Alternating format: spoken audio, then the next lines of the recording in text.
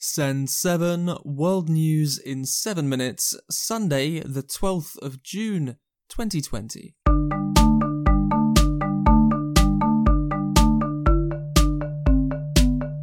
Starting in Asia today, in Turkey, President Recep Tayyip Erdogan has rejected criticism about the decision to make the Hagia Sophia a mosque. People around the world have been divided in support or in opposition of Turkey's decision. Many Muslims celebrated the decision to allow Muslims to worship there again. However, many secular Turks and Christians said that the Hagia Sophia should be for everyone. Russia, the US, Greece and France all expressed concern. President Erdogan has said that Muslim prayers would begin on July the 24th. In China, floods are getting worse. Over 5 million people have been affected and over 400,000 people have been evacuated along the Yangtze River.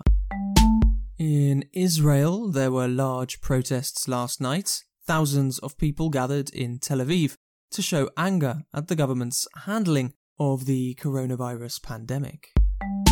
Iran's President Hassan Rouhani banned weddings and other large gatherings yesterday as COVID-19 continues to accelerate. However, Rouhani has said there will not be a lockdown. In India, 850,000 COVID cases have now been reported. Yesterday, Bollywood star Amitabh Bachchan tested positive, and he asked everyone that he had met in the past few days to get tested. United Nations Secretary-General Antonio Guterres spoke yesterday about the need to make the world more equal.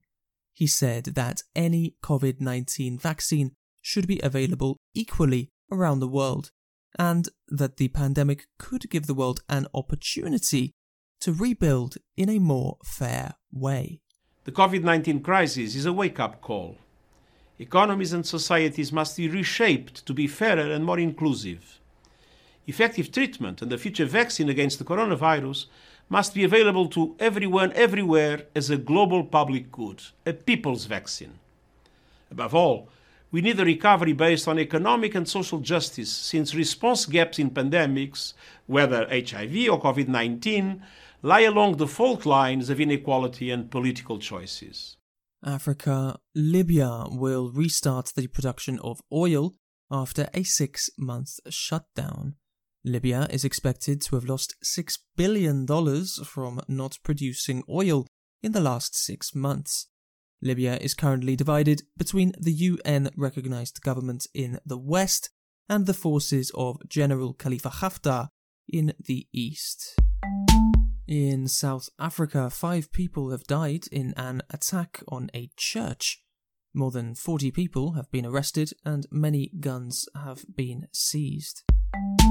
And Mali's Prime Minister Babou Cissé has promised government reforms after large protests against President Boubacar Keïta. At least 4 people have died in protests in Mali in the last few days. Europe.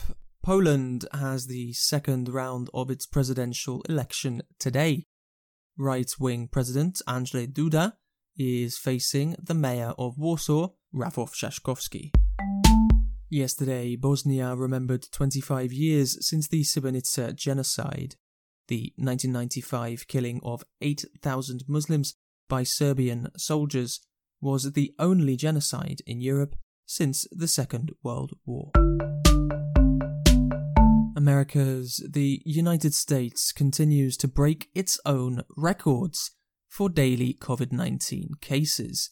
On Friday, 69,000 cases were confirmed, bringing a total of 3.3 million.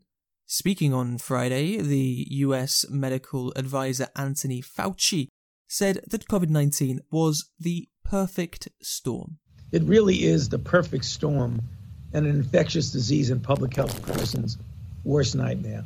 It's a spectacularly transmissible virus. The efficiency with which this transmit is really striking. In addition, despite the wide degree of variability from a certain proportion, up to 40% of people who get no symptoms, up through and including people who get sick enough to require intensive care and dying. That is a very complex situation to really get control of. In Panama, doctors have said that hospitals are not able to cope with the number of coronavirus cases. Panama has recorded 43,000 infections, high for a small population of only 4.3 million people. Neighbour Costa Rica, which has a bigger population, has recorded only 7,000 cases. Bolivia is also reporting that its hospitals are overwhelmed by the coronavirus. In Bolivia, confirmed infections have doubled in the last 3 weeks and include interim president Jeanine Áñez. This week, this podcast has been listened to in the US, the UK, France, Brazil, Mexico, Chile, Japan, Spain, Italy, Germany, India, Turkey, Israel, Colombia, Costa Rica, Poland, Argentina, New Zealand, Australia, Taiwan, Czechia, Canada, Russia, Sweden, Iran, Switzerland, Belgium, the Netherlands, South Korea, Vietnam, Hungary, Belarus, Hong Kong, Malaysia, Senegal, Ukraine, Singapore, Saudi Arabia, Romania, Ecuador, Indonesia, Algeria, Bulgaria, China, Morocco, Georgia, Guatemala, Paraguay, Norway, Macedonia, Thailand, Finland, Cote d'Ivoire, Syria, Portugal, Peru, Egypt, the Philippines, Oman, Cyprus, Greece, Azerbaijan, Denmark, Iran, Nigeria, Jordan, Croatia, Reunion, South Africa, Burma, Uruguay, Latvia, Tunisia, Pakistan, and Austria. Send a short report of the news in your country to speakpipe.com/send7. Thank you for listening to Send 7. I'm Stephen DeVincenzi, and I will see you tomorrow. If you find this podcast useful, please help to support it by subscribing on podcast apps, sharing it on social media, or by leaving a review. We sometimes broadcast messages from our listeners. If you would like to send a message, go to speakpipe.com/send7. Find transcripts and past episodes at send7.org.